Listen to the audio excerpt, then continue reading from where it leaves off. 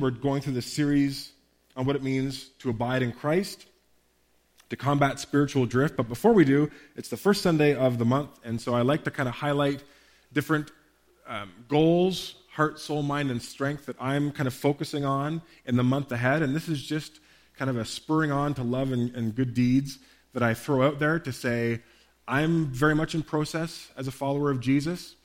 And I just use Jesus' command to love God, heart, soul, mind, and strength as a way to kind of think about 4 dimensions of my life: heart, relationships; soul, interiority, prayer life, worship life; mind, growing in my understanding of the Bible and what it means to live out of a Christian worldview; and strength, serving and giving. And so I just use those as a quadrant every month and sit down and pray and say, God, what are themes or things that I need to be growing in that it might be wise for me to be focusing on? And that just kind of keeps me sharp in terms of not just kind of getting into a rut, keeps things creative. And I would encourage you to do the same thing. And I like to share this so that, again, we're all reminded we're always in process. And maybe as I share something, you might say, hey, that's helpful. I want to try that myself. So heart, and this will come out of my message today. It came out of preparation for this message.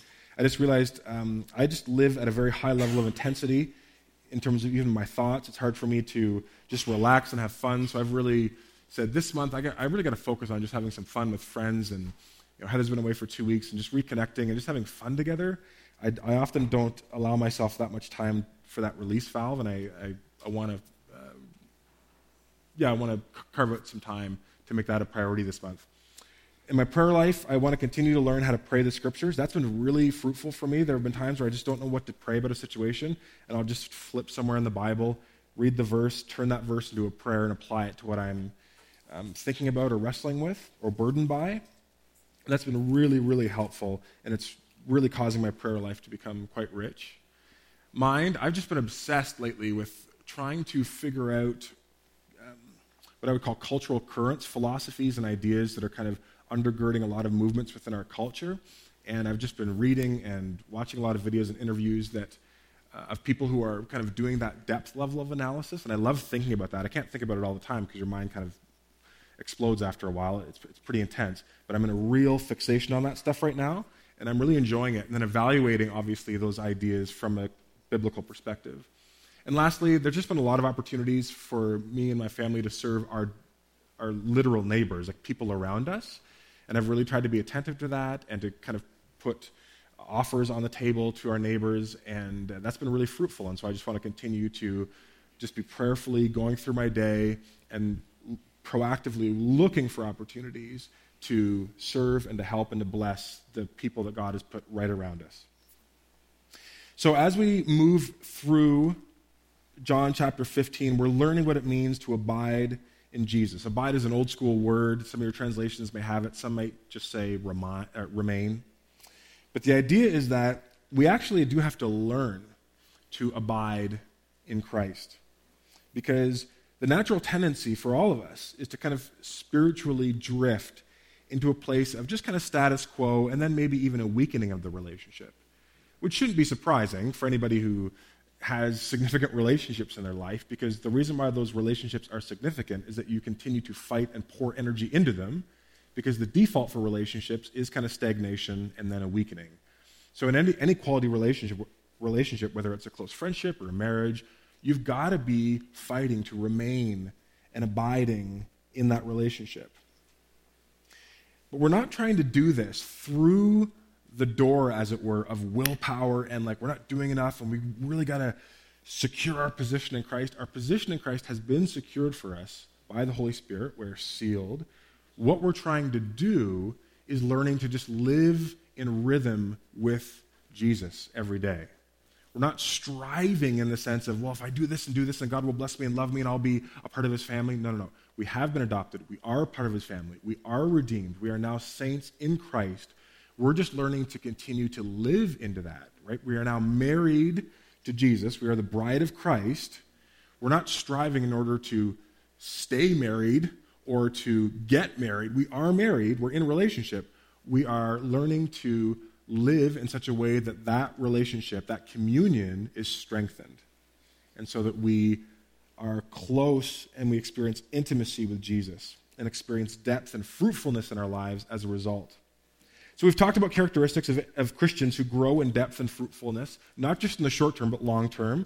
They build rituals into their lives, which are highly intentional habits. They maintain accountability through friendships and small groups and Sunday morning and different gatherings. They grow through their hardships. Instead of seeing hardships as an impediment to spiritual growth, they choose to look at them as ways to further glorify God, press into God's purposes, and love and serve their neighbors. And then they practice spiritual disciplines, some of the common ones, reading their Bible, praying, gathering together on a Sunday morning, worship. So they understand the importance of doing these things. And again, they're establishing all their activity in the gospel of grace, and that's what I just referred to. They're not doing these things from a place of insecurity. Oh no, if I don't do these things, God's not going to love me, or I'm going to get unadopted or unsaved. It's none of that. You're secure in Christ. So now the pressure's off, and we're just simply learning to amend our lives to be in rhythm with Jesus. Today I'd like to talk about the importance of self-care as a kind of spiritual discipline. Now, this is a strange topic. It might sound like a strange topic to some people because many Christians associate the term self-care with concepts of self-indulgence or selfishness. And self-care, particularly in our culture, often gets wedded to ideas like loving yourself, or maybe more explicitly, loving yourself first, putting yourself first. And that can and should set off theological alarm bells in the mind of a Christian who may wonder if there's any difference between loving yourself and living a self-centered life. A Christian absolutely should seriously reckon with Jesus' call to discipleship. One of the foundational calls, one of the, in a sense, gatekeeper calls, where Jesus says, just so we're on the same page, if you are going to be my disciple, don't just say, yeah, that's great, I'll just follow you. You need to understand what you're signing up for. And in Mark 8, he says this, then he, Jesus, called the crowd to him along with his disciples. All this excitement, oh, this is Jesus, this is pretty neat, I want to get on board. Okay, maybe you do. Let me tell you what this means and what it's going to mean for you. If anyone would come after me, if you're going to follow me, I want to be a Christian, I want to give my life to you, Jesus, that person must deny himself and take up his cross and follow me. Because whoever wants to save his life will lose it, but whoever loses his life for me and for the gospel will save it. So this is very clearly a call to reject a self-centered life. I mean, just break this up a little bit. First of all, Jesus says, if you're going to follow him, you've got to deny yourself. And that means giving up anything that we would want or seek that would hinder our doing the will of God. So it doesn't mean that if you want something, it's automatically wrong or automatically self-centered.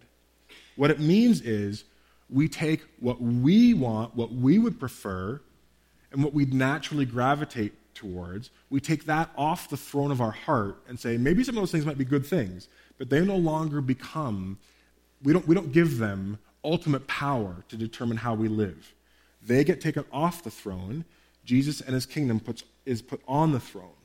So it's now about making sure that we live for Jesus and not just for our own desires. He says, take up your cross. So you've got to deny yourself. You've got to take up your cross. What's a cross for? In a first century context, it's very obvious what a cross is for. Maybe not so much for us. It's not as obvious for us. And in fact, culturally, we often use the term, we all have a cross to bear, to essentially connect the cross with carrying a burden. And there is that's certainly an element of what it means to pick up your cross, but that is not what Jesus wants these people, this crowd, and would want us to hear first and foremost. A cross is an instrument of death and total sacrifice. If you pick up your cross, what you're not thinking is, well, I guess I'm being asked to carry a burden for the next 10, 20, 30 years. If you're picking up a cross, you are walking the green mile. You're going to be dead in a number of days. Life as you know it is over. It's not carrying a burden in the midst of your everyday regular life. It is your life is coming to an end. So it has a much sharper angle to it than just going going through hardships. And if we don't understand that, sometimes what Christians can do is they can take this idea of taking up your cross, and the cross simply is a burden, and almost use it to amplify their hardships and miseries, to advertise to other Christians that they're so spiritual. Because I'm carrying all these burdens. We all have a cross to bear. I have more, and but I'm doing it for God. And they're kind of advertising and amplifying their misery as a way to appear spiritual, which is neither spiritual, it's not mature, and it's not what Jesus is even talking about here. The cross is symbolic to death, to a self-centered way of life. It means Jesus is saying you can no longer live as if God isn't real and as if God isn't King and Lord. So if you're going to follow me, you have to put to death you being seated on the throne, and now it's God. And you have to think through, what are the ramifications of that for every area of my life? Finances, sexuality, friendships, recreation, you name it. How does Jesus being Lord, and now he's the leader of my life, how does that change how I live my life?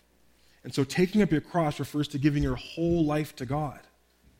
So it does involve, obviously, bearing burdens for God's glory, but it's deeper than that. It's about total dedication. And then when Jesus says, follow me, he's saying, now learn how to live by following me.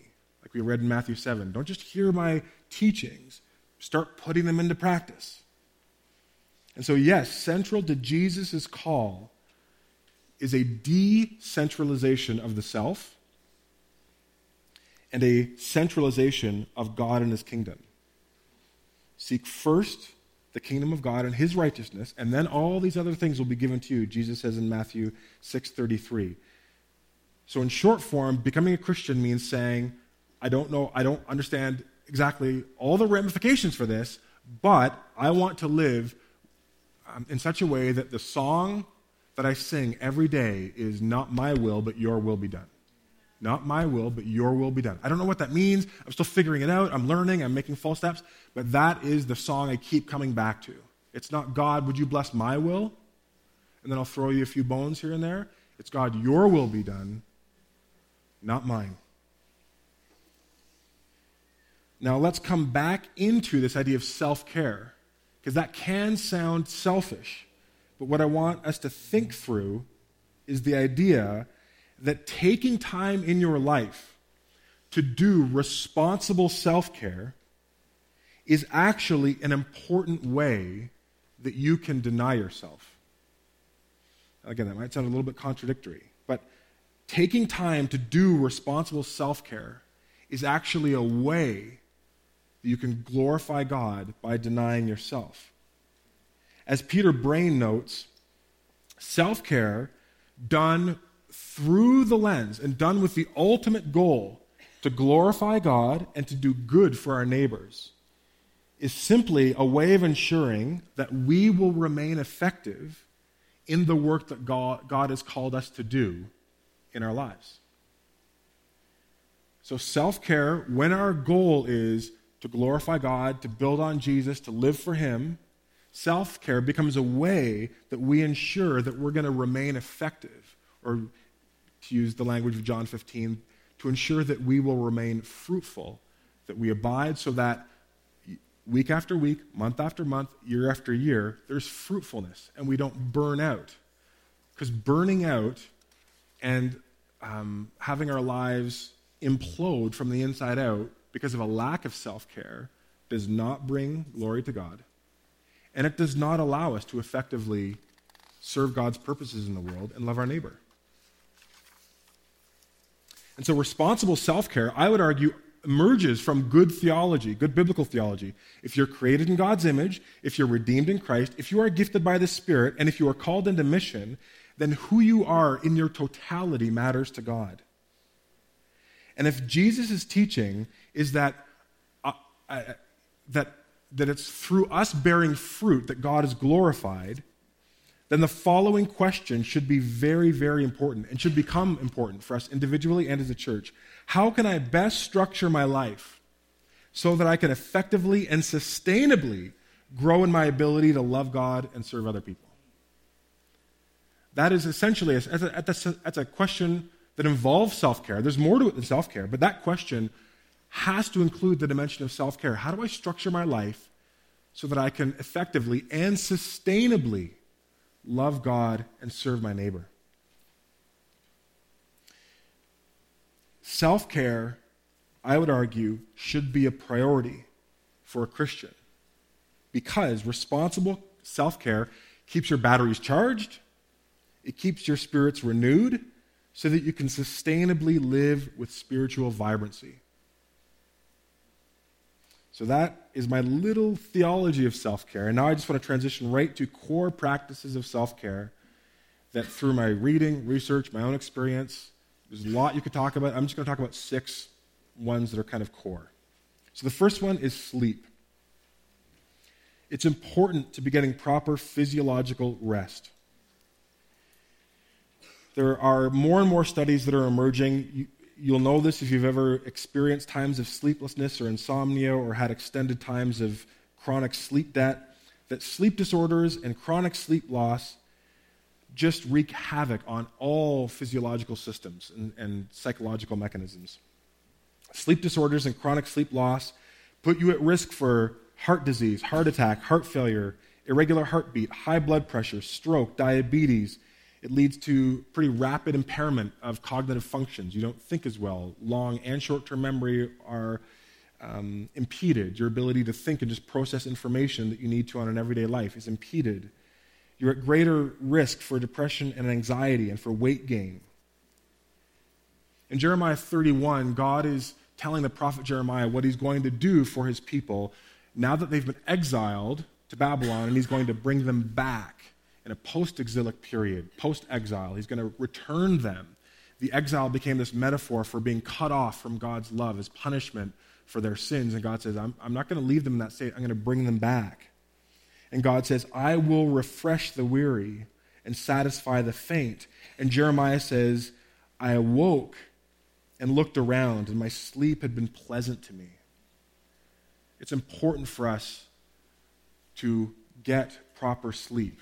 And there's different metrics of, whether it's 6 hours or 8 hours or 10 hours. It's different for every person, but it's important. And if you struggle with sleep, if you are in a phase of life where that is a challenge for you, then I would encourage you to move heaven and earth and talk to your doctor, therapist, different people, go all hands on deck to put as many supports in place so that you get proper sleep. Because when we are properly rested physiologically, many, many things flow much easier.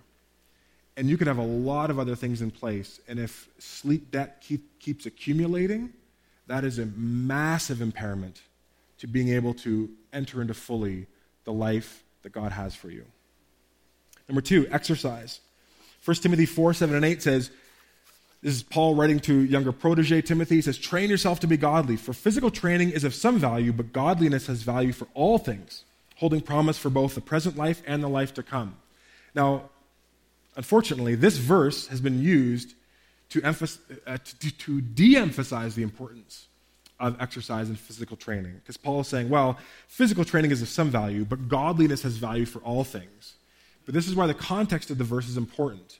Because in a first century world, there's only 2 people, there's only 2 occupations that actually engage in what we would think about today as exercise and physical training. Do you know what they are? Soldiers, one. Say it louder, I can't hear you. And athletes. They're the only people. They're the only people who do physical training. And the reason is because for everybody else, life demands a high degree of physical aptitude to just get through your day. Very few people have sedentary jobs in the first century. Your life, you are moving most of the day. Now, if you're a soldier or an athlete, you have to move into a very different kind of level of fitness. So you have to move into a kind of physical training. So what Paul is saying is that kind of training that a soldier and an athlete does, totally valuable. But godliness has even more value than that. But what we shouldn't infer from that is Paul saying, oh, don't worry about taking care of your body. Just worry about godliness, this weird dualism. Don't worry about your body, just care about your soul. No, the point, I think, is that we have to look at that context and say, well, in this context, Paul doesn't need to say, you should take care of your body and exercise regularly. Because the vast majority of people just had to do that, right? Jesus doesn't take the bus to Galilee and then go down to Jerusalem. They're walking everywhere. Most people are farmers. It's an agrarian society. You are on your feet doing stuff all the time. You didn't have to coach people about the consequences of being sedentary. But today, you can be very sedentary. I was aware a few months ago, it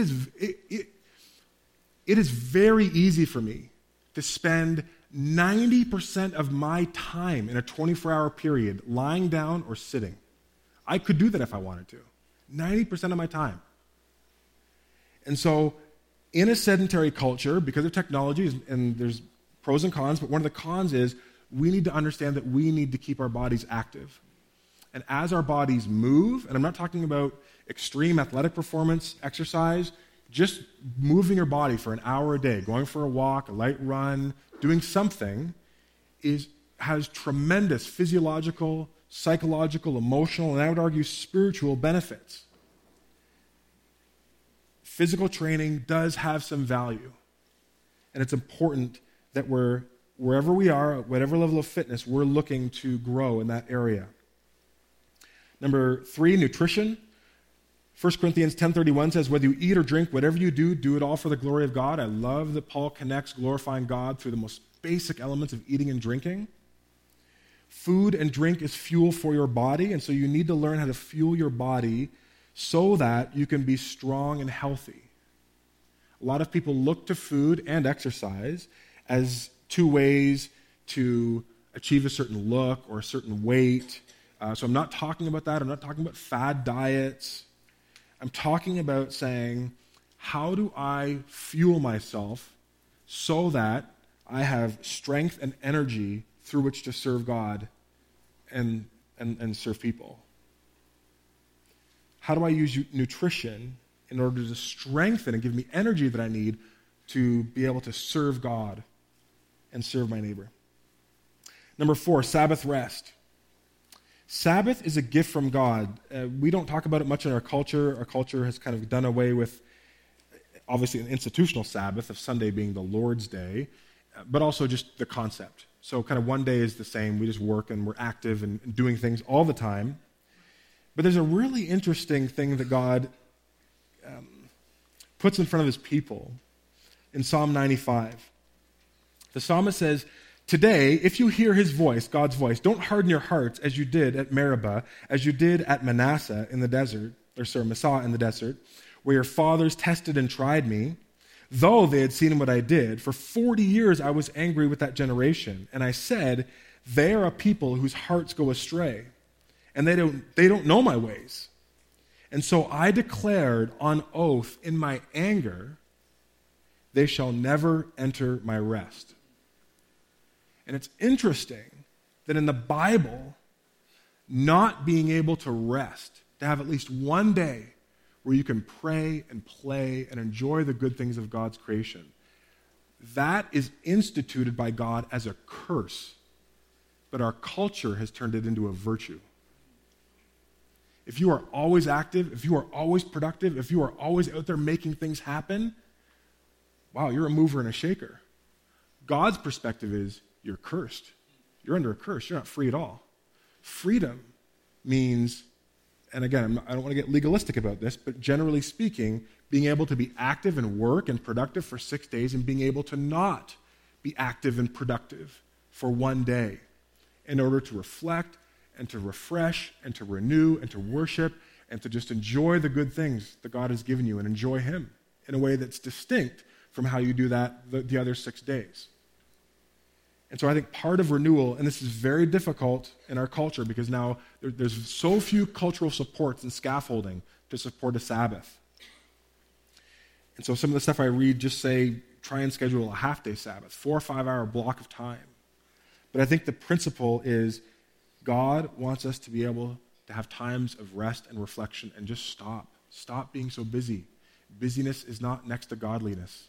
Constantly being busy, God declares as a curse. Structure your life. Maybe start with a little window and then grow that window where you can enter God's rest. We live in a world that celebrates work and activity, but ignores renewal and recovery. And it fails to recognize that both are required for sustained performance. A lot of people in our culture, and maybe within the church, struggle with apathy, just a dull sense of like, I don't have passion for kind of anything. I wouldn't necessarily say I'm depressed, but I'm not excited about life. I'm just kind of meh. And a lot of people struggle with chronic fatigue, of just feeling like they can never fill their tanks enough to re-engage life in the way that they'd like to. And I was reading some research this week that says both chronic fatigue and apathy, which are big problems in our culture, quote, develop from being overly committed and involved in our work. We're just always trying to, and maybe it's not work for you, maybe it's just activities, family stuff, just the intensity of, here's your schedule from morning till night, it's full, and you're just on, and you're redlining it, and you're just going, pedal to the metal every day, and just surviving and moving through it. That is not a healthy way to live.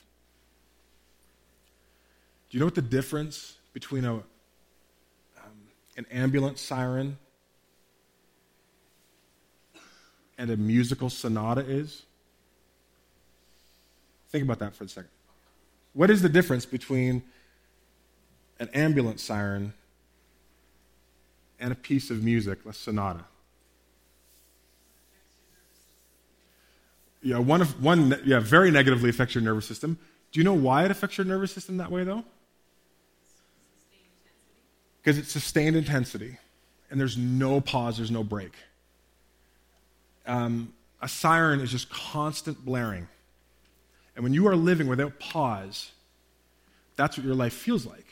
God wants your life to feel like a sonata, a rhythm of this note, pause. That's how a life becomes beautiful, right? If you are just redlining through life and willpowering your way and just going at 100%, your life is just a siren. And you need to recognize that as a cry for help. And don't let people around you who are like, wow, look at, you go girl, you go guy, that's amazing. You guys are just always on fire and moving forward. That is not necessarily an encouragement. That might be an indictment. If you want your life to be beautiful, you have to build in pauses between the playing of the music. Saturday for me is a day of rest, and it is not always a day of rest for me. I get sucked into this all the time, so I'm very much in process for this, but this week I got all my work done that I needed to for Sunday, done on Friday at 4 p.m., and I was able to rest on Saturday. It makes a huge difference to be able to just disconnect and enjoy without having a low level of, well, I still got to tweak my sermon and do this and that and prepare and da-da-da-da-da-da. And you're trying to connect with your family and just do things while that interference is running. Sabbath is really important. Number 5, just 2 more. Number 5, recreation. And I said here just having fun. It's really important to have fun, and I'm preaching to myself here. I love the word recreation because when you think about it, it's about recreation. That when we recreate well, when we're doing things that are actually recreational, we're recreating ourselves. We're kind of filling the tank and again being like, thank you, God, this is great. I'm being refreshed and renewed through these ways of enjoying the gifts that God has given us. In the book of Timothy, Paul says, command those who are rich in this present world not to be arrogant. Don't put your hope in wealth, which is so uncertain, but to put your hope in God. And then he says, who richly provides us with everything for our enjoyment. God has given you friends and resources and possessions in your life that you are not just allowed, but encouraged to enjoy. You are not more spiritual if you can simply go through your life in stoic indifference to being to needing joy and needing laughter and just be like, I don't need these things, just minimalism and, no, God sometimes gives us these things so that we can enjoy them and share that blessing with other people. And so self-care involves taking time to enjoy hunting and boating and board games and friends and quality entertainment, being able to laugh and relax and unwind in an unhurried, unpressured space. That is a gift from God. And like I said, I don't take enough intentional time to say, here's some time where I'm going to have fun and just enjoy something that I enjoy and do it through the lens of thank you, God, that you've given me this gift. Thank you, God. And then I always end up feeling super refreshed and excited coming out of it. But I can just get trapped into a mode of intensity which isn't healthy or helpful. When you do take time to recreate, look for opportunities to involve other people. One of the first things that God says, the first thing that God says is not good in Genesis is it's not good for the man to be alone. Isolation is not how we were supposed to live. And so there are times for individual recreation, but there's also times where it's like, you know what? Instead of just playing a video game by myself, why don't I invite some people over and we can play together? Or we're going to have a board game night. Or instead of just going for a hike on my own, I already did that this week, why don't I invite one or two other people with me? Look for ways to involve other people, right? You're having a Super Bowl party, invite your pastor. There's little things that we can all do to show love, to extend grace, right? We all need a release valve, and you don't glorify God by living in a continual state of intensity, and that line is specifically for me. So we need to take time to enjoy the gifts that God has given us. Lastly, we need to figure out a mechanism and a vehicle through which we can process our emotions. That's an important part of self-care. This usually has to be done with a confidant, someone who has high trust, and we can be highly vulnerable with. You likely won't have more than one in your life. If you do, you're incredibly blessed.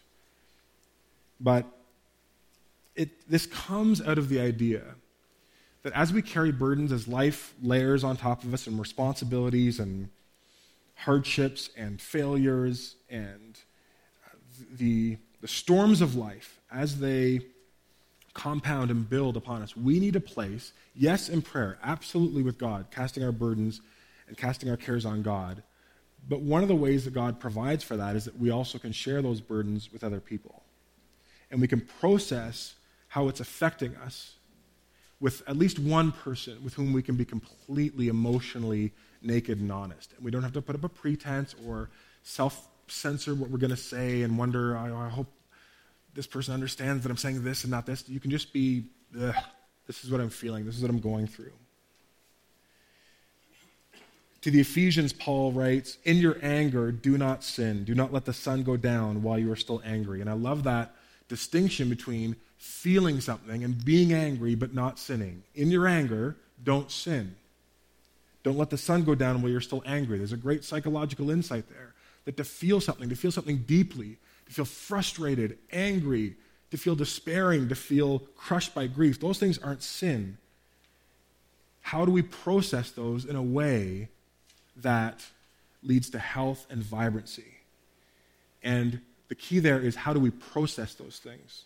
Not just minimize them, not just dismiss them, not just ignore them by spiritualizing them away, right? I don't really need to talk or pray through these things because I'm just trusting in God.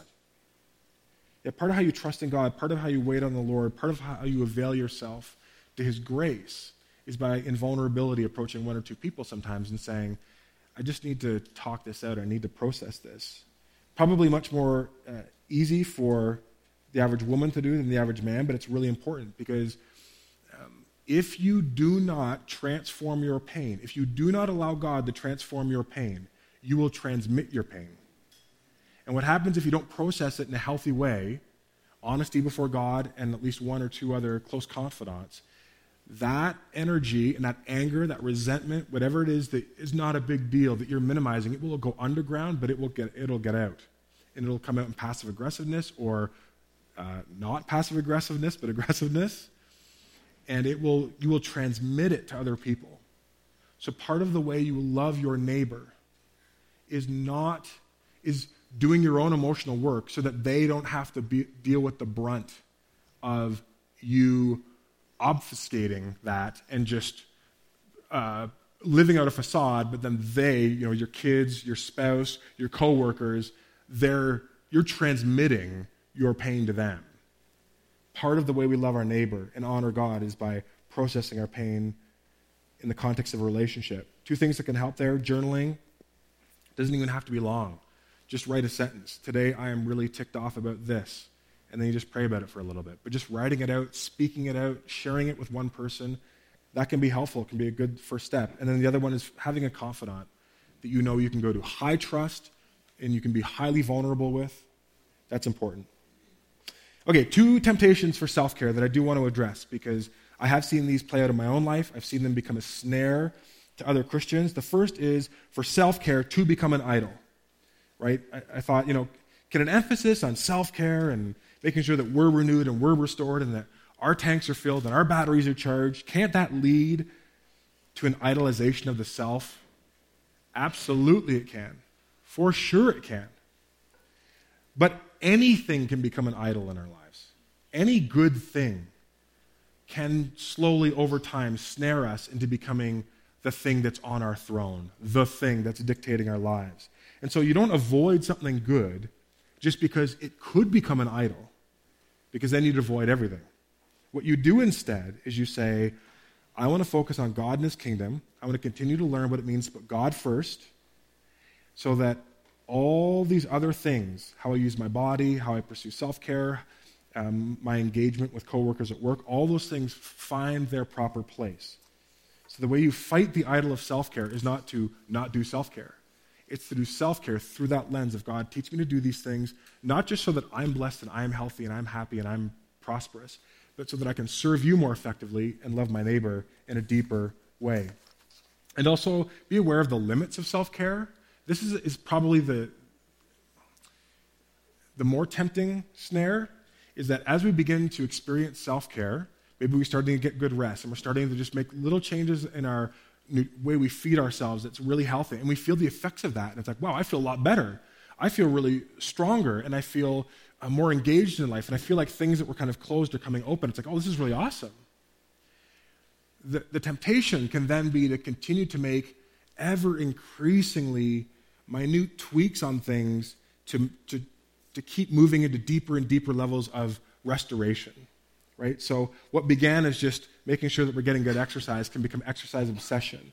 What began with making some dietary changes becomes restructuring your entire life around a very particular kind of way of eating, and your whole day is now thinking about how you've structured your eating patterns. Or just being vigilant to, you always have to get this amount of sleep, and if there's an emergency and someone has to go to the hospital at 1 p.m., nope, can't interfere with my sleep, because that's so important, right? So these things can become dangerous because there is a limit to how much self-care we need. And that's obviously different for every person, but in general, I kind of say, aim for like 7 or 8 out of 10. Like I have practices in here, whether it's nutrition or exercise or having fun, where you're like doing enough that you feel refreshed. But self-care probably doesn't look like making sure you're doing something super amazing fun every single day. It just means you're doing these self-care things so that you're sufficiently strengthened to engage and serve God. Because there are people who can get on this track, and all of a sudden you fast forward into a year, and almost their whole life is now about micro tweaks that they can use to now be optimized to serve other people. We're never going to be optimized to serve other people or God's purposes in the world. If we're writing a paper, aim for solid B+. The level of energy that it takes to take a B paper and make it an A+, it's just law of diminishing returns. It's not going to make that much of a difference if your aim is to serve God and to serve other people. Most people, if you're a B+, most people are going to say, that was awesome. They don't need you to be A+, fully charged, everything to the max. So beware of the limits of self-care, and don't allow yourself to get snared into this law of diminishing returns where you're continuing to just make micro tweaks to maximize your potential as an individual. Just aim for solid across the board. So the idea of self-care, it may sound selfish because of that word, but taking the time to do responsible self-care can become, and I would argue needs to become, an important way through which you actually deny yourself and learn to follow Jesus more faithfully. When our aim is to glorify God and to serve our neighbors, self-care becomes a way of ensuring that we remain effective in the work that God has given us to do. And so may we set about this work and then sustain it through self-care practices that renew and refresh us by God's grace. Let's pray. God, we want to abide in you. We want to remain in you. We want our relationship with you to be strong. And making sure that we're taking advantage of some of these practices, that we're allowing ourselves to receive from you through these practices is an important part of that. And God, we ask for your forgiveness for some of the times that we have dismissed our need for self-care, hyper-spiritualized this idea that, well, our strength comes from God, so we don't need to do these things. But the effect has been, we've actually just been transmitting our fatigue. We've been transmitting our pain. We've been transmitting our unprocessed emotions. And it's really, we've just been avoiding doing important soul work that you've asked us to do. God, teach us how to walk wisely and to structure our lives so that we can effectively serve you and your purposes in this world. In Jesus' name, amen.